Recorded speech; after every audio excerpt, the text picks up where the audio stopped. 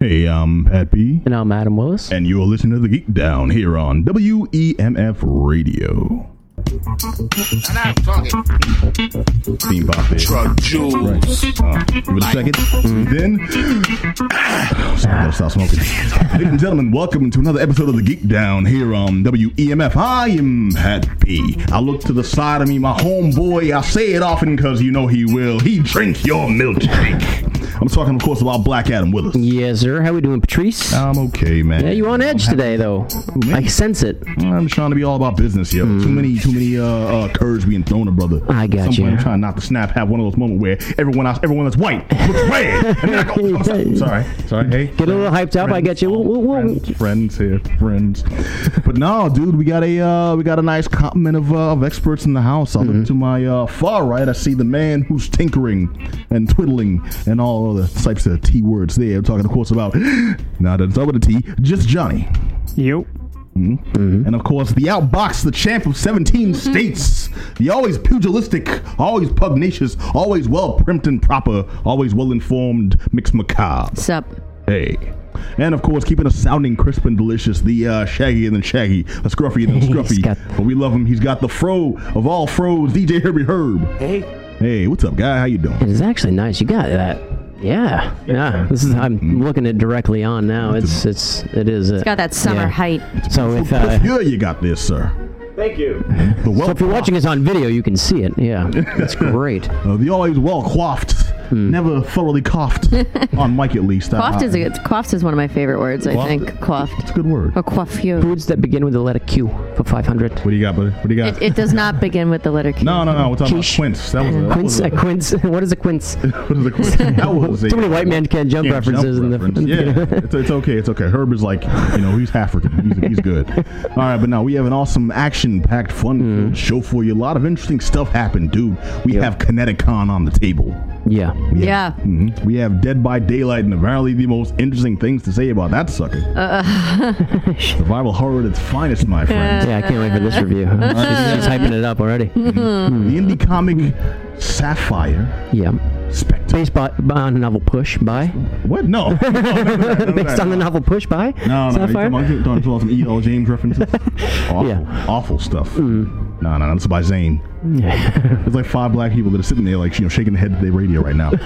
And of course, dude, SpiderMan Homecoming. Right. Right. Best for last. Is it? I mean, I've seen I've seen enough of these movies to where I'm not really excited. I have to see, so I'm excited for your review. It's okay. We'll hype you up. Don't let that shell shock fool you. Okay. I think they pulled out a win in this one, but we'll get to the nitty-gritty details. Of course, right now, I just want to jump in with the topic that I know Herb has been just chomping at the bit to discuss in full.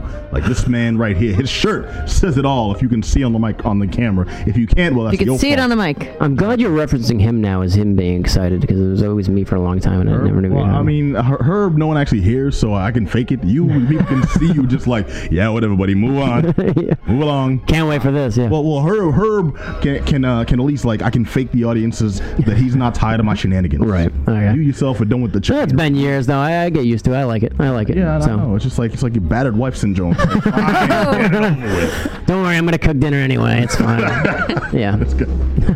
I don't hear no jokes. But no. The matter at hand we're talking about is filmmakers getting into television. Yeah. Now, what actually spawned this is a recent revelation that John Carpenter is going to be the latest to dip his toe into the small screen waters. Right. He's actually developing a few TV series for ABC. A few, not just one, based off of graphic novels. When I originally so not based on like any of his other work, you know what I mean? So he's just going in with new material. Okay. And I originally read the story and thought it was going to be off his movies. I'm like, that might be actually kind of interesting. Then I saw graphic novels and I'm like, this is going to be this dude taking on original property. Yeah, we're not going to see like an Escape from New York TV show. Which would be great, I think. Yeah, that's something that would actually lend itself to TV because there's so many characters you could have. Right. Well, my problem with that is Escaping from New York lasts longer than 2 hours. So you can do a couple seasons. You can't do that in 2017. No. Escape from Detroit would be a reality. That's good. Yeah. All right, but no. But I'm sorry. I saw that movie. It was called 8 Mile. So I'm sorry to interrupt, but what is the graphic novels he's going to adapt? Do you know? Halloween Night is one of them. Okay. Another one I can't really God dang it. I had it bookmarked, and I'm not seeing it here. But they're based on graphic novels, comic book type stuff. Yeah. Pulpy type. Trouble in Little China. Same dude that brought us Escape from New York. Same dude that brought us The Thing. Yes. Is now going to bring us various television. And he did a lot of the music for those too, you remember? Like the opening theme for Escape from New York was so good, and he did that himself, you know what I mean? And probably a little like keyboard in his room. Herb, can you find that? Can you cue it up now? Herb is actually on. Herb actually just left. Thanks for announcing that. Bye. It's all good. We were talking about that theme like a bunch of weeks ago because I got it stuck in my head. It's so good. For days, yeah. It's decent. Yeah. And we're talking about the theme for Escape from New York, if you can find her. Mm-hmm. Yep. And also for a movie with Isaac Hayes, not that much funk. not a lot. I mean, there's a car with a chandelier in it. I don't know what you want, people. Okay, true. No. Style was very funky. Don't get me wrong. Let's keep the compartmentalized. I'm just saying. I know, but I'm just saying. Yeah, but it makes sense. Style was on point. The sounds were off. It makes sense for a lot of film people are going to TV because right now I think everyone's talking about this is like the golden age of television. This is like peak TV. And people are saying that because it's gotten more cinematic in a way that it's being filmed kind of like a movie is, you know what I mean? It's more attention to actually like composition and scenes and like the single shots opposed to like just getting from point A to point B, which a lot of TV was. And so I think a lot of film directors are going to that medium, one, because it has all the money. You know what I mean? It's not just HBO doing like the quality television, but a lot of the normal networks are doing it. Yeah. Showtime, like even Netflix and all this. And that's where the money is. So a lot of they're attracting a lot of people. Right there, the advent of Netflix pretty much breathed new life. Well, I mean, the whole releasing a whole series all at once is really changing the way people are watching shows. And David Fincher directed the first few episodes of what was it? House of Cards. Oh, really? Yeah. So he was an executive producer for that. He directed the first few episodes of House of Cards. Yeah. Right, but that's it. So a lot of the guys are leaving. Martin Scorsese did stuff with for Vinyl. He was the executive producer of that. So it's and I mentioned before we went on air The Nick. You remember The Nick? It's Steven Soderbergh. It's good. Thing. It's The Nick. It's about like surgeons basically way early days of surgery, so it's news to me. Clive Owen's in it. It's a great show, but that's as close to being like a movie in terms of the way it's shot, the way everything is filmed and set up. It's really, really, really cinematic television. So you have The Mick and The Nick. Yeah, those are two extremely different shows. Right. Oh boy. Oh, okay. But the Wachowskis, they've done it too. They did, was it Sense8? Yep. So which is actually finally quick Sense8 news. It's getting a conclusionary. A conclusion, movie. yeah. It's getting a 2-hour movie to conclude it. Right, because they pulled that, and a lot of fans got worked up over not giving it a proper send-off, and so they're bringing it back to do like a proper 2-hour conclusion to this thing. I was actually ready to be against this, but you all are making a lot of solid points. Yeah. That scream maybe maybe television is a better place. Yeah, Baz Luhrmann did it with the Get Down. Yeah, which also was very prematurely canceled. I think that was one of Netflix's best shows. I think so too. But yeah, I mean, it seems to be the place to go. Obviously, they're getting paid really well, but they have more freedom now to do what they want. They're not like confined by the limits of TV, because TV has grown into something different. It's not just like the normal sitcom. You're doing an episode of Friends, the last 30 minutes you got to have 3 jokes per page. This is like something you can build a story and actually see it through to the conclusion through a whole series and tell like that one single story. Like if you look at like Fargo has done, you know what I mean? Yeah, they've done it's a series, but it's done it in 2 different ways, you know what I mean? So it's each a different case, kind of like True Detective. So you know what I mean? TV's just changing, and it's gonna get the best names to people to direct it. So it's only making sense they're going to people like Martin Scorsese, Jane Campion. All these people are coming to TV. So well, no, I think it's great. I think it's great. I mean, I'm not a huge TV watcher, but this is making me pay attention for sure. All right. Well, the one thing that really I want to jump out in my antagonist point was people like Robert Zemeckis being tapped to do the Jetsons live action adaptation. Yes. And that stems to a larger problem in television production that's been just perpetuating for years that I thought, now you posed a lot of good points, and maybe to the to the opposite of this, which is actually turning my opinion around. I'm very, very well done. Nicely done. But a lot of shows get caught in limbo, and then they just keep trying to force the same ideas over and over again. Like, we in this room know the Jetsons. Yeah. Except maybe Johnny, because he's 14. But the rest of us. Meet George Jetson. Okay, all right, he is aware. But because we're of that generation, not of the original generation from the Jetsons, but when they tried to do the first rehash and they brought it back in the 80s, and it was a terrible, terrible show. Remember the Flintstones and Meet the Jetsons? Was that what it was? I remember it. It sucked. But this is a show that has not been on the air for over a decade. My little brothers, I think, may have vague ideas of what the Jetsons are, and they're in their early 20s. So the audiences that this would jibe with are completely oblivious to it. Right, it might be too far gone of a thing to have people really invested in. And they've been trying to make this show since 2003. It's one of those things they just won't let go, and that's the point I was trying to get at. They're going to bring these people in, and by they I mean just the general studios, primarily ABC, NBC, CBS, the ones that are notorious for doing this, not just some obtuse. They are looking at what your porn, something like that. But they're going to bring these people in with no game plan. So it sounds like the ones that go to Netflix, that go to Hulu and release full series and such, they have an actual idea that they're making and they're using it for independent productions. That's cool. What I'm afraid is we're also going to get an influx of several of these shows that have been sitting on the bench for for studios to market.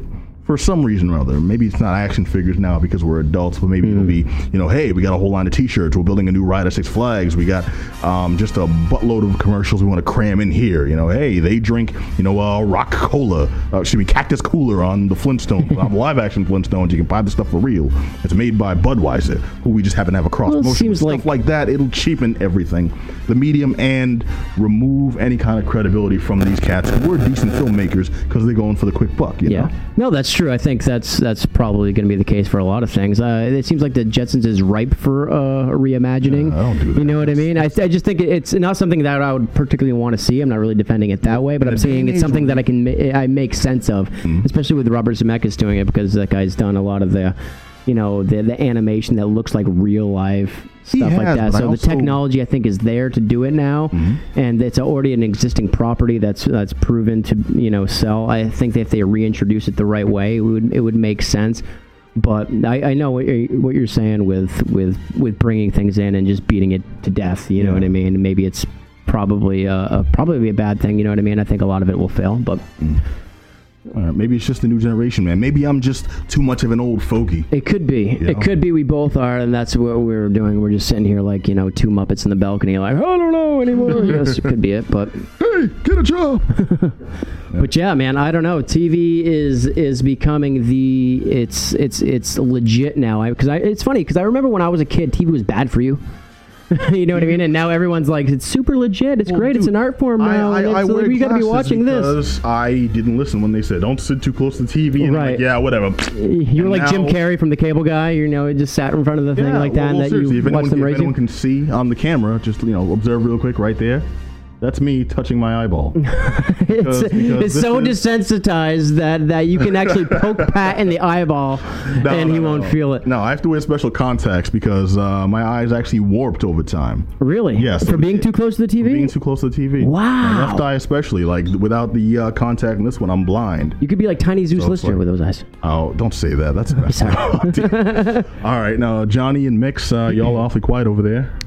I mean, no, we know what Mix thinks. I don't need to hear. Right. I don't need to hear their thoughts. Enough. Fine. Johnny. I'm kidding. I'm kidding. I mean, I kind of already gave my thoughts on this subject when I was kind of chiming in earlier that I feel like the way things are kind of moving these days with different types of programs and different types of offerings, that we don't have to have the same people doing stuff forever. Yeah, and I'm a huge fan of John Carpenter, so I'm just hoping that what he does has a nice hard R to it. Like, it gets like a... Well, that's the other thing. It goes to what other people are Netflix saying, though. Budget. Yeah. Well, that's the thing. It goes back to what other people are saying with the different types of genres being offered. Many of the stuff like a Showtime, HBO, etc., have hard R-related material these days, and especially something like Netflix as well. So it's not like... Well, these things are being targeted TV towards shows. ABC. Well, even so, I mean, don't forget, Hannibal ran on standard television. Yeah, but so did Constantine. So did Hellboy. I know. And going back to my favorite boy, who we'll talk about more later, that's where it comes down to, and that's kind of what Johnny's expressing, though. Like, you don't want a Constantine, you want a Hannibal. You don't want it to veer toward Saturday morning John Carpenter. You want it to be that kind of my mind said pithy bloodlust, but then I guess I already said it out loud. There's so much Johnny good wants- TV now that I just can't keep up anyway. Everyone I I feel bump into is always overwhelmed. like, oh, you got to check out this show. And it's like, you're right. It's probably great. I do not have enough time. There's actually just literally is not enough time. You know what's really to accurate? consume all this art. You know what I There's mean? that commercial now where the guy goes everywhere and people are recommending different shows. He goes Yes. to the grocery store and the large bearded guy is recommending he watch Vikings. He goes to the DMV and the weird woman with the 1,000-mile stare is recommending Stranger Things. Yeah, I mean, there's just so much good stuff. A friend of mine actually sat me down and made me watch the first episode of the show Billions, which is on Showtime, and with Paul Giamatti's in it, and it's so good. And now I'm like, okay, now I got to watch that. But it's another thing you just add to the queue. It's just like, okay, That's funny you brought up Vikings. That's been on my queue for a couple years now, and I know I'm gonna love it, but I just don't have the time. Yeah, there's like 175 hours right there in front of me, and there's no possible way to consume it all. So it's just like, I think we're getting to a point where it's just there's too much of a good thing. Is like it's I wouldn't say it's a bad thing. It's just it's not a possible thing that everyone can sit there and watch. You know what I mean? It's like when you used to have like a single show and it was good, everybody tuned in. You know what I mean? How many people tuned into the last episode of MASH? Like 40 million Simpsons, people. The You know what I Cosby mean? Show, Something like that. Seinfeld.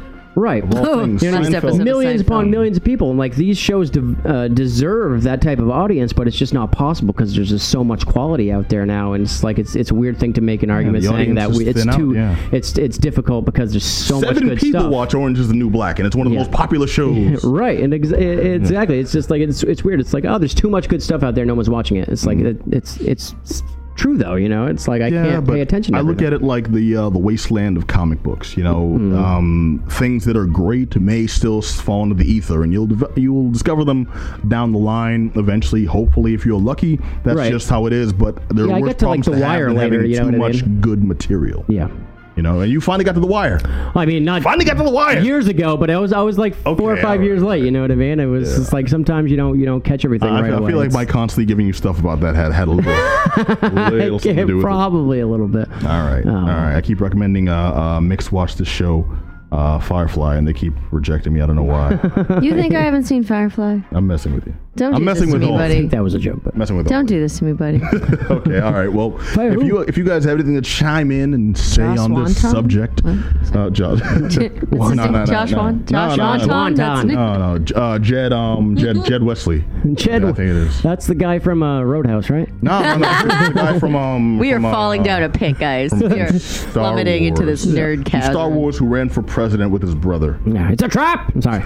Shut it down. Shut it So down. many wrong Shut it things. down. Shut it down. Herb is over there just with the Arthur Fifth. Just We need like an air. We just need like an air horn noise when we go too far. Beep, beep, beep, beep, beep. Too many references no one understands. Yeah, Herb, next time, I want you to go full morning zoo on us. That's what's going on. Yeah. All right, but if you have anything to say on this subject, you have an opinion on filmmakers, whether or not they make better TV producers or not, hit us up at geekdownradio@gmail.com. Or if you're not watching us on twitch.tv/thegeekdown, you should be. Check us on, and you can actually chat with us live during the show. Let us know how right I am. Let us know how wrong Mix is. Let us know what I added. I mean, that's should really probable. consider growing out the dreadlocks, man. I'm telling you, it's a good look. You I can got pull the it off. stash going. This feels pretty good. You're getting there, yeah. It's getting there. A little bit more scruff.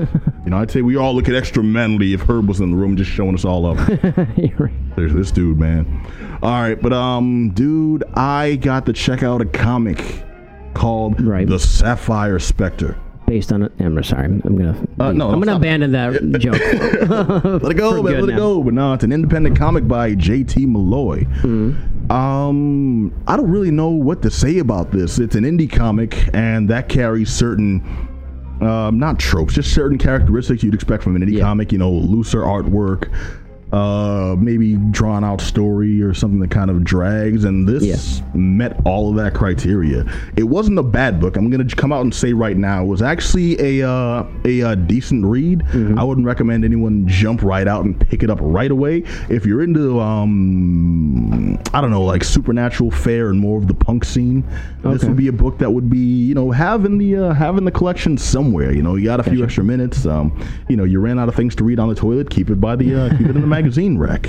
Perfect. You know, and check it out. It's a story of a young woman, Sylvia, who's killed at one point by an evil spirit. But because she's killed, it sucks when that happens, right? Minx has a lot of experience with this. Relatable. but due to the circumstances in which she was killed, she's actually able to come back to life and then what die again circumstances at were will. those? Well, she was killed by an evil demon, man. Okay. That's not like I was hit by a bus. No, you don't come back after that. Yeah. Or if you unless you were hit by a bus being driven by a demon, but then it would suck. Look, we've all seen that Robert Downey Jr. movie, okay? With the Heart and Soul. where the five guys are going around. Stop it. Of all things I've gone out of my way to forget. Heart and Souls. Wow. That's a reference for... Shame on all you. This is why we're on this show. Actually, this would be more along the lines of like flatliners. People being able to die and come back at will. Yeah. You know, there's no scientific process here. She just has this ability now. And when she dies by choice, she turns into a ghost. A specter, which she uses to... I guess solve crimes. So it's almost like a superpower, dying and then turning into something else. Yes, but unlike Resurrection Man, she doesn't come back to life with a new power. She only has the power when she's dead. Yeah. Wow. And this issue, I'll be honest, kind of boring when she's alive. It's a lot of exposition, and I die already. Is that what you're saying? Now I see what they're trying to do. This is, for lack of a better term, a reboot of an older series. Not even older series. I think there was only a few issues released in the original run, but it was popular enough that some fans made a very short film of it. Okay. It's available on YouTube. It's very badly acted, but it captures the essence. Like a lot of good YouTube movies that I've checked out. Not everything. I remember one I saw years ago, Grayson. That was badass. It was the story of the grown-up Robin before there was a grown-up Robin besides Red Robin in the comics. Yeah. So before you had the Red Hood and Jason Todd came back to life and all that dumbness. I got you. It was a pretty badass YouTube movie. Wow. Yeah. I'm gonna have to go dig that up then. Yeah. Well, that was before the days of PewDiePie as well, when YouTube actually had interesting stuff. Yeah, screw you, PewDiePie. Nah, like the leave that alone. Lobo paramilitary Christmas special. You saw that? Oh, it was dope. It's Lobo and this dude is like. Sorry, guys, but if you want to see something great, it's a Lobo paramilitary Christmas special. It's very, very early YouTube video. Does he save Christmas or? No, he does not save Christmas. It's a good one. All right, but the book is called The Sapphire Spectre. It's a one-off, even though they imply it's supposed to be like a larger, part of a larger story. You can tell this one is an indie. They're probably going to be looking for a little more support to expand. The indie short film is out there. The book is out there. I'd recommend checking it out if you're into these kind of things. And it did pick up once she died and went into ghost form. Okay. The book isn't too long, so don't expect a whole long read. Not reading this on a road trip. But it's a good quick one if you just want to check out some quick supernatural fare, and maybe consider following the cats on YouTube, on YouTube, on Twitter, picking up the book down the line, etc. Okay. All right. So it's it's the Sapphire Spectre. Thank you, by JT Molloy. I got you. All right, so now I have hogged the mic enough. I want to hear the lowdown on this new survival horror hotness. She's chomping at the bit. All right. I have to preface this review, guys, for everyone out there in radio Dead land. by Daylight, tell us about it. I don't like survival games. I don't like horror games. And I don't like multiplayer games of this nature. Explain this all of this, sound like the kid from the Lost Boys. I don't like horror comics. Yep. All of this put together, Pat antagonized me by being like, "All right, just play it." You were bullied into this game. I did not. Hold on a second. He came over to my house. He hit me with a stick. This is not true. And he said, "I had to play this game, guys." Do it. No, but here's the thing. All right, here's the thing. I'm prefacing with this as someone that this game is not my cup of tea. This is not the kind of game that I seek out to play. Right. That being said, it's a really well-crafted game if this is your jam. So the basic breakdown of the game is that there are two types of play. It's a multiplayer game. I think it's up to 5 people. Don't quote me on that. I think I tended to get like 3 in a group. But you either play as a survivor or as a killer. And when you play as a survivor, it's a regular overhead view. You play the game, and your goal is to kind of escape the room kind of challenge. You and the other survivors have to escape from a killer. The basic plot is that there's this thing called the Entity, which has like pulled horrible serial killers out of reality and pulled victims out of reality into this kind of like horror-scape of like a almost video game universe, essentially. So the killers are coming after the survivors. I'm gonna get you. I'm gonna smack you, man. I'm gonna hit you with a stick, make you review the game. No, it's your and stick. then you basically the killer's coming after them, and the killer's like puts you up on a meat hook. It's horrible. And then like, the Entity comes to like get you if you're up on the meat hook. Texas Chainsaw and style. There's a lot of references to classic games You said that and from the beginning. classic Okay, movies. Like There's Friday actually 13th. yeah, well, there's a DLC that you can get Jason Come in the on. game, Yeah. which I obviously did not get. I just played the regular game, though. He's I the am most bummed. charismatic of the So serial here's the killers. thing, though. This just made me extremely On the happy. survivor end of the game, I will be honest, this is not the game for me. I don't like jump scares. I don't like spooky noises from the corner of the screen. I don't like the gameplay aspect. You have to like repair a bunch of generators to get the door open so that you can escape. And repairing the generator makes a lot of noise, Sounds like and the work. killer can come Yeah. find you. This is just, it was very spooky. But if you like that kind of ambiance and that, like, the heart I couldn't play Silent thumping Hill. race against the see, Silent Hill messed me up. Silent Hill 4, do it. I am still messed up from Silent Hill 4, guys. Yeah, I couldn't do like it. this is just not my jam. But how serious was the survival horror? Are we talking? no, Resident this Evil, is Silent legit. Hill, or are This we is talking this is like, spooky. Dead It's Rising? real spooky. I get it. It's I wouldn't like it real either. spooky. Okay. You know what I But mean? I'm here's not the that thing. tough. I enjoyed it from the two things from the killer perspective, though. So much more so than the more kind of cooperative multiplayer mode. The killer mode, you play first person and you choose one of the many killers that they have. My favorite was the one called the Hillbilly. Naturally. Yeah, good times. Yeah. And you try and kill everyone. And first things that you do is you try to grab everybody and put them on the meat hook, because that's kind of all you can do. You basically level up. You earn points, essentially. You level up from meat hook to And other- no, but then you can use your kind of Get 'em on the special hook. action. So there's one gotcha. that's like the trapper, and then there's like the hillbilly, and the hillbilly has a chainsaw, which is Are awesome. there differences in these units, or was it all just like aesthetic? No. Everything that they can do is different, because everything that they can do is different. For example, like I said, there's the trapper that's kind of like a hunter-trapper kind of guy, and then there's the hillbilly. Something I later found out that I'm bummed I didn't have the DLC. There's one character called the hag. I'm always here for a good hag. Yes. But I found that the gameplay was really interesting, especially if you are a big fan of that genre. There were a lot of nods to classic horror elements, that kind of like heavy breathing, it's coming, and the collaborative effort of it being a multiplayer game on the survivor side is game with pretty asthma. cool. I just personally, when I play a game, I don't love relying too much on other people, which is why the only Right. multiplayer game I play is Lord of the Rings Online. But I prefaced my stuff partly to be funny, but partly truthfully. For someone who is not the targeted audience of this game, that would not typically pick up this game, it made for some interesting gameplay.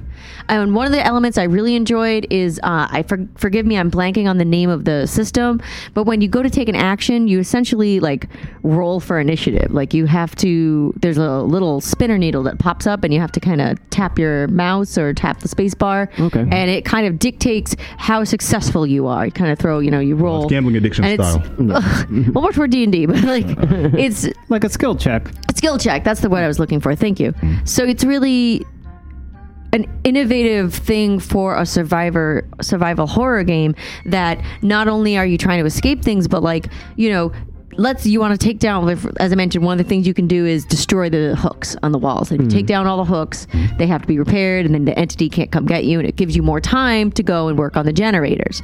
But tearing down the hooks, if you fail at this, it clatters to the ground and makes a really loud noise, and the killer finds you right away. So there's lots of different nuances to it on both ends that did make for a very interesting gameplay. And again, I only preface it as not my jam, because if it was, I'm sure I'd be crazy Right. into it. The fact that it grabbed me at all, as someone that like really isn't So here for someone this who'd be genre, into this would really be into love it. this. I think Okay. the very smooth gameplay. I played it off Steam. I thought it was excellent. I know it's available, I think, on Xbox and PS4 now.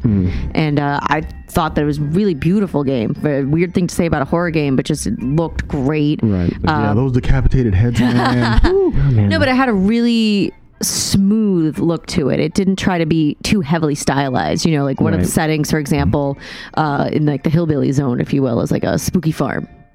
And it just, you can kind of clearly see where you are, but there's not too much going on. Or like one of the areas is kind of like a garage with like boxes everywhere and, you know, different types of things. And you at once feel that claustrophobic spookiness to the game, but it doesn't feel like each area is set up in that, like, you know, it's GoldenEye all over again. Here you are, run around in your tunnels and climb these stairs. Like it definitely felt more natural to it. So I would definitely recommend this game if somebody's like really into horror survival games or this sort of like multiplayer. Which isn't me either, because like I said, I'm not a tough guy. Yeah, I can get down with those though. Everything. Yeah, for someone with the word macabre in my name, I got this from Elvira's Midnight Movie Macabre, guys. Like, I want to see Werewolf Goes to Washington. I'm not here for Howling 3. I couldn't play Jaws on Nintendo.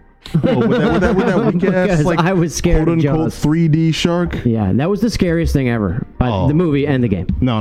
The Nightmare Creatures was a scary game because everything was like dark and then poorly animated. Yeah. Jaws, come on, man. I am ashamed. Friday 13th, the game? NES game, yeah. No, because it was like, scary. No, it was like these weird panels. It may as well have been like a text adventure.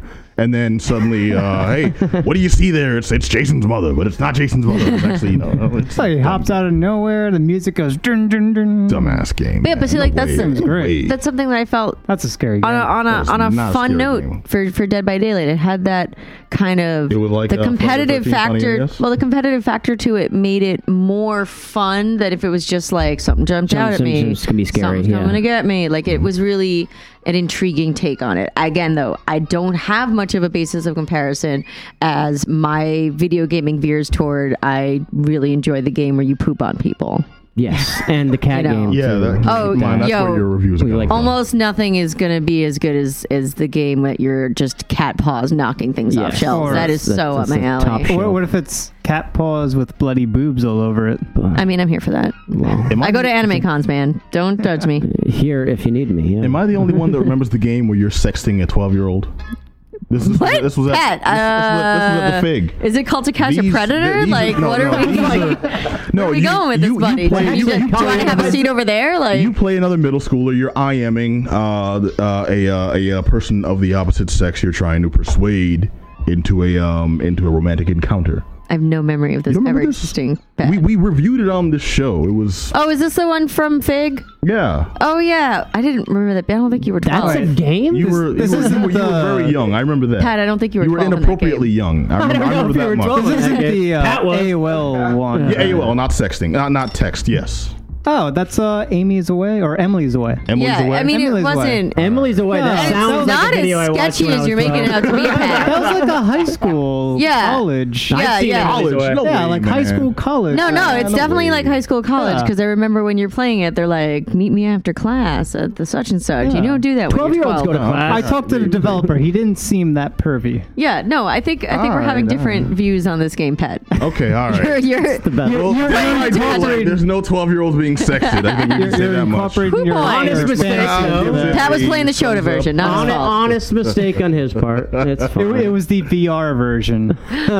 Emily's Away, though. So anyway, Dead by Daylight. Check it out on Steam. And don't get the reach around DLC. Is that what you're saying? Or PS4, so that you can murder your friends or randos. On if you a happier note, have any friends. Dead by Daylight's actually a winner. Again, as someone who is not a fan of the genre, I found the gameplay smooth and enjoyable, very easy to pick up and follow. I was a little worried that it would be a little overwhelming to me because there's a lot of different like skills to it. You have to kind of memorize different, like you kind of earn skill points. There's a thing called the blood web, and you get more points to use your blood points to kind of level up your character. But it was all very straightforward. I mean, it has goofy names, but that's what this genre is all about. So pretty fun. And get the DLC so you can play as a hag. That's my recommendation. All right. That seems offensive to hags everywhere. I mean, there's never enough hags in video games. Never enough hags in video games, man. Yeah. Wow. Video games There's are certainly sexist. A hag shortage. There needs to be Okay, well, I think more hags and female black killers. All right. So okay. fun. So on the subject of a genre you do Anime cons? follow. Yes, exactly. Speaking Indeed. of Shota, no. Yeah. By the way, hag, I'm kidding, that's one of guys. my favorite insults from the movie Willow at the end. Yes. You stupid hag! Yes. And it's so good. It's a unique insult, man. It is. It's just he delivers it with such passion. That goes and right. That goes right into talking about cons, because one of my dream cosplays. Because apparently everything for those who either can't see me in full or don't know what I look like, I am 5'2". And if you can't see, And, you should be watching on twitch.tv yeah, right. /The Geek Down. Perfect. And for some reason, I'm very obsessed with cosplaying as male characters over 6 feet tall. So one of my dream cosplays is Mad Mardigan. Oh my god, he's the best. I know. I really want to be Mad. I want to go to a con as Mad Mardigan so bad. We know several people who walk on stilts. Like we can. Well, because there's a scene in the movie where he's like he was dressed as a woman, and then That's he what I wanna escaped. cosplay. So he's got like half women's pink pants And on, he has this horrible with a dress. cape Yup. over the top of him too, and he's walking. With I so was good. gonna talk about that. That's how I fake dress on Well, it looks Thursdays. like I got you here. Got us here. All you do is hang around and eat our eggs, huh? It's so perfect. Kevin Pollak. Sorry, anyway. That's No, it's all good. Okay, so tell us about Mad Mardigan. Connecticon. All right, so I went to Connecticon this 2017. weekend, and for those who don't remember from last year was a special held called LineCon, where they had all these old people with LineCon. sausage fingers using iPads to do the check-in and do the registration. And I want to Sausage give a con. shout out to Connecticon that registration Was this it a real year sausage was party? mostly better. There was a kerfluffle this year that they had no lanyards. A confetti. There was a huge confefe this year that there were no lanyards. They ran out on Thursday, and then Friday the convention was, I think, an hour to 2 hour delayed opening because of this whole thing about these lanyards. But otherwise, everything seemed to run pretty smoothly. I'll get the bummers out of the way fast.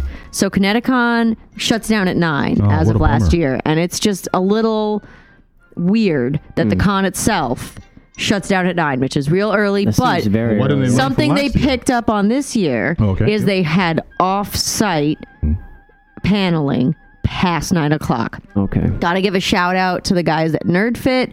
They did a panel Friday night, Dungeons and Drinking, which was held at the movie theater across the street, which was just them drinking on stage, rolling and doing a campaign, a Dungeons and Dragons campaign, as they got more and was more it drunk. compelling in any way? Yeah, it Yes. sounds- Oh, it was really like funny. on paper that sounds It awful, but I could see how was that one might of the be. funniest You're all things funny, I have okay. ever seen. I spilled my drink on It was so funny. They had ridiculous characters. Eric kept trying to get out, escape the dungeon, and go to Arby's. There was one player named Roxy, and she was playing a very large, I think, a giant of some kind named Arnold, who of course was a beautiful woman, obviously, Naturally. Of course. and just really funny gameplay. One character kept trying to have sex with all of the different monsters, and then of course he kept rolling natural 20s when trying to mount the monsters, so the DM was going insane, like fine I guess, can I roll for dick size? And so we were rolling on the floor funny. So huge shout out to Connecticut for having this I offsite get rear panel. miniature. Yeah. No, it just sounds like how I play. I don't see anything. but It it was sounds just a like a lot of live fun. action riff track. So Yeah, it pretty much Yeah. was. And there were other paneling. I didn't attend a lot of them because I was with friends and doing stuff, but there was other stuff offsite as well. There was cosplay burlesque, which I've actually had the pleasure of performing with at CTCon many years ago. So they were offsite. There was I know there was a late night cosplay dating game. So they had. And how were the turnouts for these? And the event that I went to, the Dungeons and Drinking one, had a good 100 people there, Wow, I'd that's say. great. And the one before that, there was like an improv one, some sort of cosplay improv. I caught the last 10 minutes of it or so, and that room was packed. I know cosplay burlesque were turning people away. Wow. So the offsite stuff, the dance, for example, Connecticon, much like Anime Boston, no longer has an on-site dance due to the shenanigans of children ruining it for everyone. Oh, those hot And ones. I gotta say though, Wacky my friends kids. attended the party. There was an offsite 18+ party, and they said it was pretty good. It's silly like any anime con dance, but the fact that Connecticon kind of stepped up in reaching out to these non-convention center areas, because keep in mind, this is not Connecticon itself trying to shut down at 9. It's the convention center saying we're done at 9. So Right. kudos to Connecticon seeing and utilizing the Hartford area to enrich this convention. I feel like it had much more life in it in the evenings, especially than it did last year. Of course, it's Connecticut. But I mean, they really bring the life. It's they pretty had much some- Pleasantville, the other. awesome celebrity guests this year. There was the voice of Amethyst from Steven Universe. Sylvester McCoy was there, which is super cool. No Garnet though. No Garnet, sadly. She's busy, I think, being a multi-platinum touring recording artist. I'm sorry, look, it's still sexy. I know, she's amazing. I still can't believe that she's a voice in a children's cartoon show, but really great cosplay stuff this year. They really stepped up their game room. The game room was exceptional this year. It even had the table flipping game. And Sega. No, but it had a whole what is it called when you have something 3DO. in the box when you're playing the game? What is it? Cabinet. See, I knew I'd get there. They had game cabinets. I thought you were going to say monkey in the No, right? No, they had gaming cabinets. They had gaming cabinets of Street Fighter 2. They had all these great console games. They had Rock Band. They had huge amounts of DDR. They had poppin' music. They had the drum game where you hit the drums with the big sticks. I can't remember that one, but really exceptional. One of the best video game rooms I've been to at an anime con in years, and I'm really excited that they stepped up. Being stuck there for downsides. They had karaoke in a hallway in the main room, so you'd be like minding your business, doing moving from panel to panel or going somewhere, and someone singing What's Going On as loud from Four Non-Blondes as loud as they can off key. Yeah. What's the greatest karaoke song, by the way? I think Wicked Game by Chris Isaac. I appreciated though that unlike places like Anime Boston, Connecticon had no restrictions where you had to karaoke video game or anime music. So there was some funny stuff being sung. I'm pretty sure Africa was sung like 20 times. I'm saying Wicked Game by Chris Isaac is the greatest karaoke next time song. you're at Connecticon, give it a go. No, I wanna fall in love. Oh, I know that song. Chris Isaac. It's good. No. Wicked Game, No, if you can do that straight face and get through the whole song, that brings the house down. But it was really good. I'm never gonna dance again. That's a good Guilty feeling, got no rhythm. Oh my God. So it's easy to pretend. Her, back me up. No, I'm not a fool. Nah, he says. Should've known better than to cheat a friend. Johnny, take it. Yo. Anyway, so Connecticon overall, real good. Highlights for me, personal highlights for me. I had an Overwatch themed punk Overwatch group where my friends and I just made punk Overwatch characters. We all made matching vests. It was phenomenal. We rolled up in like a squad. I had a great time. I finally cosplayed John Constantine, going back to being 6'2" characters. We'll put those pictures up so people can see. I have some pictures. Thank you. I did some major contour. I tried to find some Madoka cosplayers to make a contract with. I was unsuccessful. I did get a picture with a good Doctor Strange. Made sure he knew that he does a better job than me. Nice. You should have had a good Swamp Thing with you. Sadly, I didn't have a Swamp Thing this time, but my girlfriend has volunteered to be a very small Swamp Thing next time. Nice. Inspired by my showing her Constantine's 40th birthday party. For those who don't know, Swamp Thing shows up to John Constantine's 40th birthday party, and his present is to make a bunch of weed grow real big. All right. Like you do. And overall, No, I think Herb just passed. But yeah, Connecticon this year I think stepped up, and a highlight for me would be speaking with Virginia Hay, who, for those who don't know who that is, she was the warrior woman in Mad Max 2.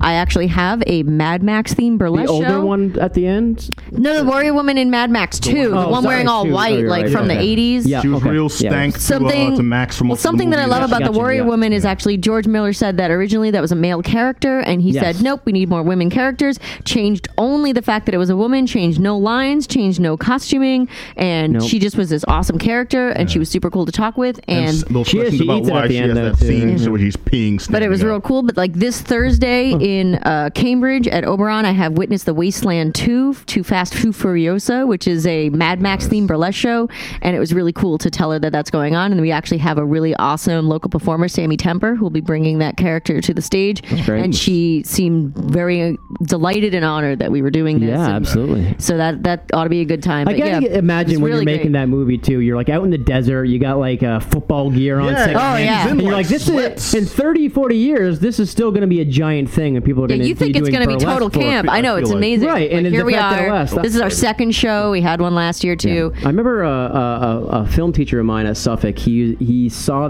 Mad Max when it first came out. It was released released here in Boston, like a small theater, and people were going nuts. It was like still a small thing. It wasn't obviously a big release. Yeah, and they were like, "You got to see this movie, man! This movie from Australia." And there was like the kind of whispered around this word of mouth thing. Well, Mad Max 1 was wild. There was really nothing like it at the time. That kind of true, almost all post-apocalyptic movies, post-apocalyptic movies really owe it all to Mad Max. Absolutely. Even going back to Overwatch, the character of Junkrat and Roadhog are explicitly Mad Max based. Right.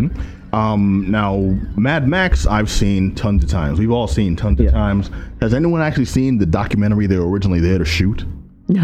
No, I have not. That's great, though. Yeah, because that's how they made Mad Max. They were out there shooting a documentary about these supercars, and it's like the Highlander documentary they kept making. That series, that documentary series on Highlander. Oh, well. Well, no, this is Pat's saying is that they were making something totally separate. Yes, they were. Yeah, that Red Mad Max. But going back to Connecticon real quick, in conclusion, seems like they're getting their stuff together. Last year was a little bit of a misstep for them, and they seem to have very much learned from that.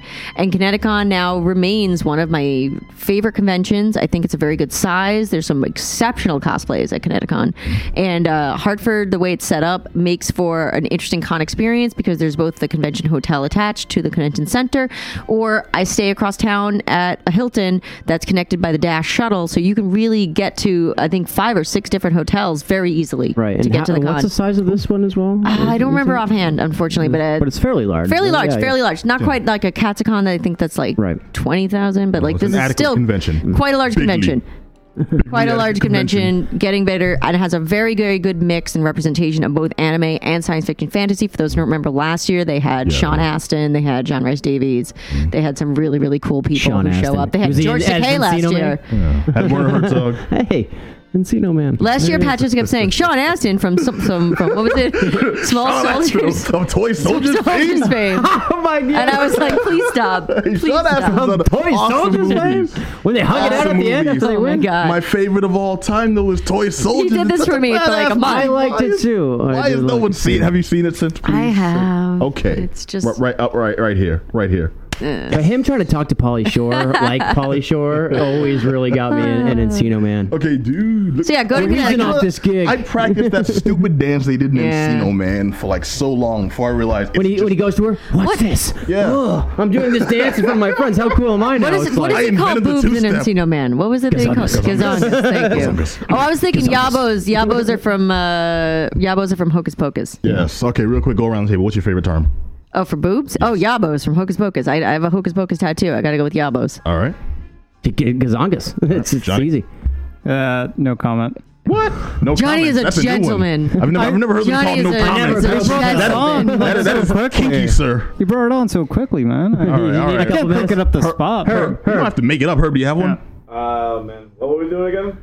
Preferred term for breastises, you know my what? friend. Melons. I'm going to go with melons. Oh, okay. Very demure. I myself prefer thing 1 and thing 2. Oof. All right, so it's Connecticon. Yeah, I got to say, truly, they seem to have listened to the feedback of the fans of the con, saying, there's not really enough to do in the evenings, and they stepped up both their 18 plus and 21 plus content, running things off site. When I say off site, we're talking, across the street, down the street, nothing too far, and they definitely heard the attendees saying, "Look, we want to enjoy this con late night. We understand we can't have things anymore." That's all you can really ask for, isn't it? You know what I mean? They did a much better job. This is what we are upset about. You can change it for next year, and actually putting in the There was not a 5-hour wait to pick up badges, so kudos to Connecticon. Got it together. Unfortunately, no Black Power Ranger launching himself over we still want to over a couch in the Marriott, but I have heard that he is one of the main guests of DerpyCon, which I am trying to get to. Wait, Derby? Or Derpy. With a P. I think it's in New Jersey. Yeah, of course. I'm looking into it. I want to go. He and Blue Ranger are the main guests this year. And the Toxic Avenger will be there, and all the other New Jersey heroes. Chris Christie. And somewhere Jason David Frank is actually patrolling the streets fighting crime. Yeah, right. Oh, Vazmir. All right. Didn't one of them almost get killed at a con recently? Wasn't that something like Arizona Comic-Con? Someone was coming to kill a Green Ranger. Yeah. Yes, Jason David Frank. Wasn't that real? Oh my God. People are dumb. Oh, I read the headline. I didn't bother. But not at Connecticon. Not at Connecticon. We're all, as far as we're aware, all guests have been perfectly safe. Yeah, you'll have a good time. You might see a drunk Power Ranger. You might even get to grab some chesticles, according to Mix Macabre. Yes. All right. So, all right. Now, with that prestigious lean in, man, I am so excited. We finally got not just the Spider-Man movie from Marvel, but a twink. Okay, for different reasons, I am extremely excited. You're excited. Okay, I'm telling you why I haven't been, because the last two. We're talking about Spider-Man: Homecoming, by the way. Yes, not the Amazing Spider-Man, which the last reboot. And what I stopped watching was when Spider-Man was doing skateboard tricks to a Coldplay song. Honestly, that's when it's not a knock on Coldplay, and it's not a knock on skateboarding. It's a knock on putting those together in front of on the screen and just looking at it and going, this is happening. No, you're right. Now, and that's I gave up. I didn't see anyone who hasn't seen that, in the Amazing Spider-Man starring Andrew Garfield, they tried to remake Footloose for about 5 minutes. They did, yeah. They had a whole scene where he goes to this abandoned warehouse or hangar, and he does this thing, but he's dancing, he's skateboarding, and they've got like Coldplay in the background. The Kingdom Come. So they didn't learn from Spider-Man 3. I was going to say, shout out to Spider-Man 3, emo dancing Spider-Man. No, we do How's not the pie? So good. We do not condone this. That's one of my favorite movies of all time, guys. And now we don't have to. The Spider-Man Homecoming, a movie that was actually by Marvel, starring Tom Holland, who this is his second run as Spider-Man. We saw him the first time in Captain America: Civil War. Yep. He had a brief, stole the scene in that too, and absolutely. It was a perfect introduction to, you know what I mean? It made him seem like a kid too. I mean, real quick, no spoiler review of Spider-Man Homecoming. Yes. My girlfriend is a Spider-Man cosplayer. And our review is that she got back to the hotel at the Anime Con and immediately had to put on the Spider-Man costume and jump around in excitement. Because that's how much she loves Spider-Man. That's the review right there. She had to immediately be Spider-Man and do a backflip on the bed because it was so good that she had to just enjoy the Spider-Man-ness more. Yes. Yep. Now, just breaking down the movie real quick in itself, this is the story of Spider. First of all, they're not telling the origin story. So good. Oh, my God. Guys, no origin story. Again, this is not really spoiler because you kind of know that from trailers. Exactly. There's none of that my Uncle Ben died. No, I'm seeing. It's like Superman. I got bit by a spider once. I didn't need 5 hours to talk about it. In a very, very quick at the very beginning intro, sort of the making of for the villain. Just very quick. Well, that's another thing that I really, really good. Sympathetic. I like. You get a villain that is a person. You get, and this again, keeping it light, keeping it so people go out and enjoy. You get a villain that you understand why they're doing what they're doing, more than just I'm evil. Like you get why this character is moving towards supervillainy, and why this character has this specific clash with Spider-Man. And what it does is, more so I think than any previous Spider-Man movie, it starts building him a true rogues gallery. And unlike the first Spider-Man movies with Tobey Maguire, all the villains, or I think most of the villains, became villains because just like how Spider-Man got his powers through an accident. And that's kind of most of them. Let's not forget Bonesaw. It's not like Batman and Robin. Don't do this. I found a plant. Don't do this to me. Okay. All so right. I mean, like step into it. Sorry. It was great in the fact that the new villain for this is not like by accident becomes a villain. No, very Is it Michael Keaton too? Yeah, okay. In his best role since Multiplicity. Well, no, this was actually a very good role for him. Michael really good. I mean, what isn't he good in? But Michael Keaton plays Adrian Toomes, also known as the Vulture. In this movie, they've rewritten his origin not to be the aging, septuagenarian. He was an old guy, looking to find like a fountain of youth type thing through powers and genetics, but rather as a sympathetic figure who's working. Now, first of all, everything in this movie is a direct result of the events of the Avengers. The attack on New York? Yeah, the Battle of New York, as they call it in the Marvel universe. Thank you. Yep. The Battle of New York from the first Avengers movie. So seems like everyone's hung up on that thing. Who cares? Well, it's almost like only we all a billion people died. Only a billion people died, and we learned that aliens exist. But whatever. So it's weird and they had a little bit of Ultron in there too. Yeah. Yes. Ultron there's some Ultron references. So, this did a great job tying into other movies in a way that also didn't feel forced. There wasn't like, here's a clip from another movie. It felt very natural, like it takes place in New York. It was Avengers 1, 2, and Civil War. It all makes three sense of those got that actions that took place in New York would be referenced, but they were done in a way that felt very natural to what the characters were doing. And it helped set up the story, the background to the whole story. film was very we got a lot engaging. of The that. pacing was also, I think, I want to take a note to discuss. Unlike the previous two movies with Garfield, who I felt was an okay Spider-Man I and liked a his meh Spider-Man. Peter His Parker. Peter Parker was a tool. This had both excellent Spider-Man-iness, if that makes sense, and the Peter Parker aspect was very like a kid, but a smart kid. Like something that you really get is, Spider-Man at his core is a brilliant person. I think it was because Yeah. there wasn't a separation of Spider-Man and Peter Parker. It was the same person. Yeah, and it felt that the Throughout. pacing of the film in that way, I never felt when watching, to put it one way, when watching a Peter Parker part of the movie, I never was sitting there going, oh, okay, but when is he going to be Spider-Man? Or I never was watching Spider-Man action moments going, okay, but what's happening? What's the plot? There was an excellent balance and meshing of the identity of Peter Parker and Spider-Man that we really haven't seen in a way. For example, the Tobey Maguire movies, the whole core of those movies is, how can I love Mary Jane if I'm Spider-Man? Where responsibility. Well, so let's not forget, Tobey Maguire's Peter Parker was kind of a whiny bitch. Tom Holland's is an actual kid Don't who we knock see the try to pussy. balance. Hey, he was, man, stop that.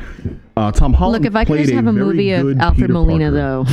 though. Okay, you stop Shout that out as to well. Alfred Molina for Tom being the Holland best gave Spider-Man a villain. spectacular performance, no pun intended, as Spider-Man and as Peter Parker. I was actually very impressed with his presentation of this character because I bought him as a nerd. I bought him as not a direct social outcast, but somebody who fell into the characteristics that we've come to know of Peter Parker. He's very intelligent. He's not that popular socially, but he's not completely unpopular. He has friends. They're just kind of a group of Nerd misfits. friends. And when they presented, like, the acting in this was phenomenal on all parts. We called up Michael Keaton as the villain. Great Yeah, he's a role, very national treasure, sympathetic, though, but so. also let's not forget his henchman, Bokeem Woodbine. Oh, well, okay, I'll get to that. 'cause there's Bokeem some- Woodbine's in this movie? Bokeem Woodbine, my Yes. friend. Yes. Oh. There's. I want to say a little about them. So let me hold off for a Okay, second all right. because the kids. This is the first Spider-Man movie where everyone who's supposed to be in high school actually looked like high school kids because they were freaking kids. Okay. Yeah. Woodbine? Yeah. Yeah, we're stuck on that. Face yourself. But the acting, the kid that played Flash, there was a big backlash about, oh, he's brown, we can't have that. Flash Thompson's supposed to be white. No, Flash It's Thompson perfect. was written in the 60s to follow an archetype of who would bully a character like Peter Yeah, Parker. the 60s and how does it jock. fall. Exactly, and we've actually come into a new generation of this. We still look at it like those same tropes of old movies we saw when we were growing up. We are at least everyone in this room is at least twice the age of the target demographic for this movie, and it was Thanks. written very well. Look, you're old, like you're the rest right. of us, just feel. Thanks. But the target demographic for this is kids around 15, 20, those that can relate directly to the young Spider-Man and Peter Parker, and the archetypes that they face in their day-to-day high school experience Are is brown very different from ours. It's very different from the brown people. that what you It's said? very You're different getting at? from those of the original writers of Spider-Man. Like the generational shift is reflected in this.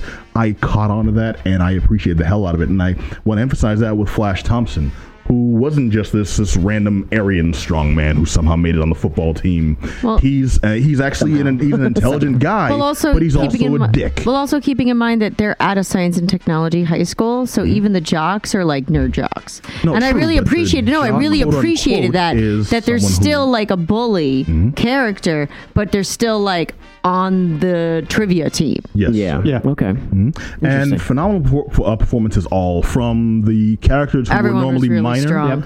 The characters who were normally minor. His Aunt May was Marissa Tomei. Marissa She was Tomei. great, and Marissa people. such a Tomei. babe. There's too. been some backlash on her age also. Like, what is she? She's in her, like, at least early mid-50s. Like, she's Yeah. not that young. If you're looking at her age relation to how old Peter Parker is in this, I don't It's a big, think- it's a big difference. I don't think Yeah, having totally her be, No, it's perfect. younger Yeah, than the come on. gray hair Aunt May that we think of, but, like, she's not much a big age difference than Sally Fields was in, the last incarnation. no. And one thing I did notice about Aunt May is the running gag in this, which I thought I'd get tired of, but I never did, is everyone's trying to smash. Everyone's trying to smash. Everybody it's Peter so Parker funny. hits on Aunt May a couple of times in Civil War, and it's amusing. See, when you're a kid In growing up this, like that, you got to there's- learn how to throw hands or you're never going to You survive. mean, Yo, you mean seriously? Tony Stark. Yeah, in this, you see the whole neighborhood is on that. They know what's up.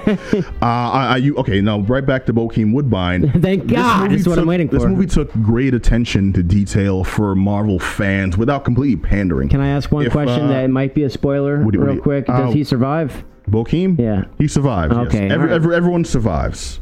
Thank God. Everyone survives. Bokeem necessarily. survived the movie. And this That's actually movie- a big key point that we should tie back into. Okay, well, I'll let Johnny touch on that. Let me just get this out real quick. If you're a Marvel fan, there's Easter eggs all over this sucker. And not things that they're ham-fistedly forcing in, just little tidbits they drop here and there that make sense to the story and make sense to the actual production of the locations where they are. One thing that always pissed me off is when, especially watching the old Spider-Man cartoon, they're out in the middle of nowhere. Spider-Man shoots a web up in the open sky and he's just swinging all over the place. In this one, he gets stranded in an area where there's no tall buildings and it actually has a scene of how do I deal with this practically, because I can't just like swing from, a skyscraper to skyscraper. That was awesome. And then if you're a fan of movies that have, one villain, two villains, or you hate the ones that have, you got 3, 4, it's unnecessary. This movie had 5. Actually, this movie technically had 6 villains. What? If you want, exactly, yeah, yeah, and Yeah, if you're really, if you're a Marvel fan, you'd identify them. If not, it had 2 villains. We don't mean like they're the main villains in in the movie, but it had like characters that either are Exactly. or become. All right, you're gonna have to fill me in villains. later. Yeah, on that. It's not a spoiler to call them out because again, if you're a hardcore fan, you'll notice them right away. If you're not, you won't have to worry about it. But there's Scorpion. There's Scorpion. Step by step here. There's the Vulture, obviously. There's the Shocker. Got the tattoo on his neck, right? All right. Okay, Yeah, no slow spoiler. down, There's slow a down, man slow with a down, large slow down. scorpion on his neck, guys. Let's not. Yeah. This isn't a spoiler. You look at him for 2 seconds and you're like, oh, hey, guy with a I large should've realized If that you one. know, okay, slow down. Okay. Pace yourselves. But Okay, there's the Vulture. Yep. There's the Shocker. Yeah. We mentioned the Scorpion. There's also the Tinker. Yep. If you're quick enough to catch it, there is also the Prowler. Yeah. Spider-Man's got a lot of villains, right? If you're quick enough to catch it, and here's one that if you're really good, if you're really like anal retentive like I am, you may even catch Montana. Montana is an old damn. Spider-Man villain. Yeah, he's an old Spider-Man villain. I mean, a lot of these are probably not going to go. go anywhere, but it's the point we're making is there's a lot of care put in this movie. And when we say Easter eggs also, it's not like that kind of like shoehorned in, like, oh, look at this. Like it really had a lot of content that was both heartwarming and, there were some fight scenes that had me like on the edge of my seat. Like it's really just well made. Just to interject, just for you, Bokeem Woodbine is in this movie, and he's not playing anonymous, random, nameless henchman who dies in like 5 minutes. Yeah. He's playing a legit role. That's This isn't still 3,000 Miles to Graceland. No. That's still sympathetic. Like everyone has legit motivations, including Bokeem Woodbine, who is not the key villain. You think only like the big bad would get a storyline that you'd want to pay attention to? Yeah. Nope. Bokeem Woodbine does as well. Perfect. Continue, please. Oh, no, I was just saying there's something that I enjoyed. A lot of the times, and this is a big problem that I honestly had with like Iron Man 3, where you want to pay attention to plot or action, and they did not feel like a coherent film. Something that I found really problematic with Iron Man 3 was that the action aspects of it felt very shoehorned into a very interesting plot, to be honest. Well, because I think you're exactly right on that, but I think that's because that director wanted to make a talkie type movie, but it had to have action. But then it had to have action. This was an an excellent balance of engaging action that had the Spider-Man feel, if you will, which to me is that athleticism, almost dance-like movements of Spider-Man. And I mean, the actor has a dance background, which I think is something very important to acknowledge. That explains when he two-stepped on top of the Chrysler. I was wondering. No, but it's something that this movie really nailed. Also, Tobey Maguire is too big to be Peter Parker physically, and I know that sounds crazy, but because he's not that big of a guy, but the build of Spider-Man is not a burly person. Obviously it varies artist to artist over the years, but Spider-Man doesn't bulk up. He's not Captain America. He doesn't get bitten by a workout spider. And no, but if you think about the way that Spider-Man moves, searching for workout spiders for years. But if you think about the way that Spider-Man moves and the way that he uses his webbing and the way that he uses his powers, you want someone to have that almost, acrobatics. It's almost refreshing too And that they do that, because I'm sick of like these guys. It's like, how many protein shakes did you have to drink? Exactly. Look, not not everything has to be a Rob Liefeld drawing. Like it's important that this film kind of has also all character types. Spider-Man's best friend in this movie is a larger character, bird waist. and like is a larger character. He's a big boy, and he's not made fun of for it. Do you know what I mean? The character's not laughed at. He doesn't have any, silly fat guy moments. Like he's a great character. Yes, he's is. an intelligent character, an engaging character, and a good friend. And it's something that it doesn't feel like, oh, here's the fat sidekick. And that's something that I thought was really meaningful to see in this film. That, as you said, is very much geared toward teens. That there was a wide array of diversity of body type, diversity of just all colors, creeds, whatevers, and it felt like New York City. This is the and most that's something diverse... that I haven't felt from the Spider-Man franchise, who is a boy from Queens, and as someone who grew up in that area, who has a butt you could just drop a quarter on. He's a real hot ant. We can all relate to this. No, but really, in conclusion, for me though, this felt like they well-named Spider-Man Homecoming. Like, here is your Spider-Man. Here is Spider-Man has arrived. When I made a little Facebook post after the movie for my no spoiler review, it just said a fun, engaging film with action that takes place mostly in daylight. Yes. And to me, that's Spider-Man. Oh, totally. Totally. Not grimdark, not brooding.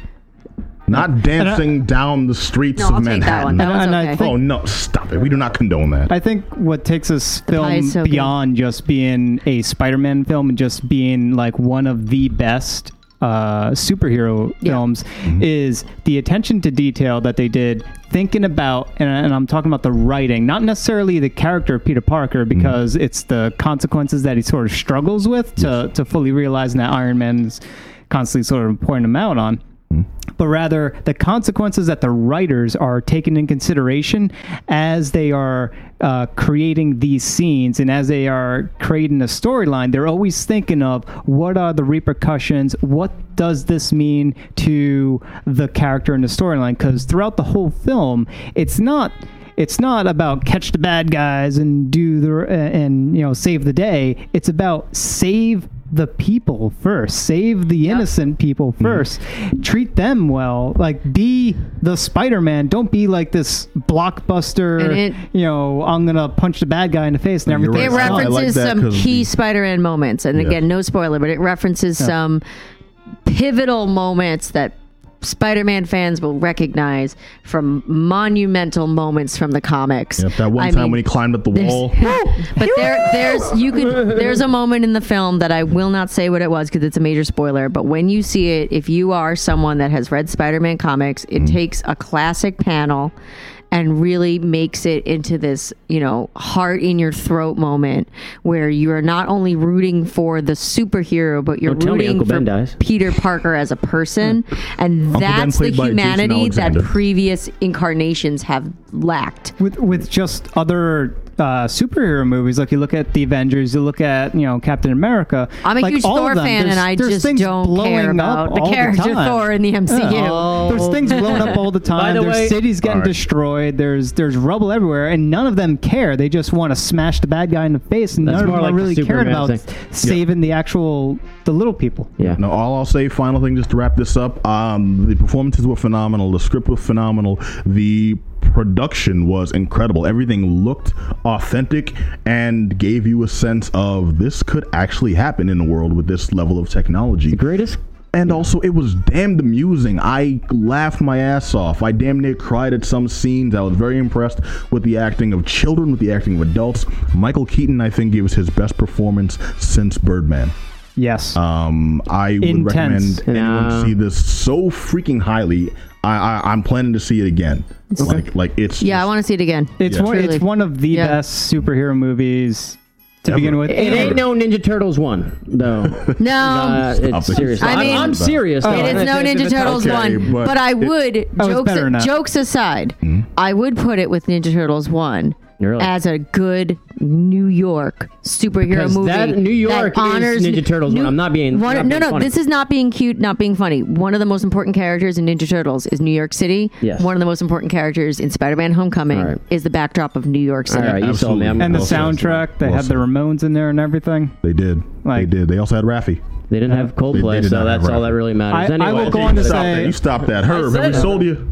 Yeah, I'm totally gonna check it out. All right, cool. If you have anything to say about this movie, you want to nerd out with us, hit us up at geekdownradio@gmail.com, or Check us out on twitch.tv/The Geek Down if you want to chime in. Next show, because we're out of time this week. I want to thank Mix Macabre. Bye. I want to thank Just Johnny. Yo. I want to thank Black Adam Willis. Yeah. And of course, I want to thank you, the lovely audience, for joining us. I've been Pat B, and this has been The Geek Down on WEMFradio.com. Be sure to check us out on SoundCloud, on iTunes, on YouTube, on Facebook, on Twitter. You search The Geek Down, and we're usually the first result that comes up. And we'll catch you all next week. Same bad time, same bad channel. Until then, be excellent to each other. And check out Witness the Wasteland at Oberon this Thursday at 7:30. Yes. Be good, kids. Peace.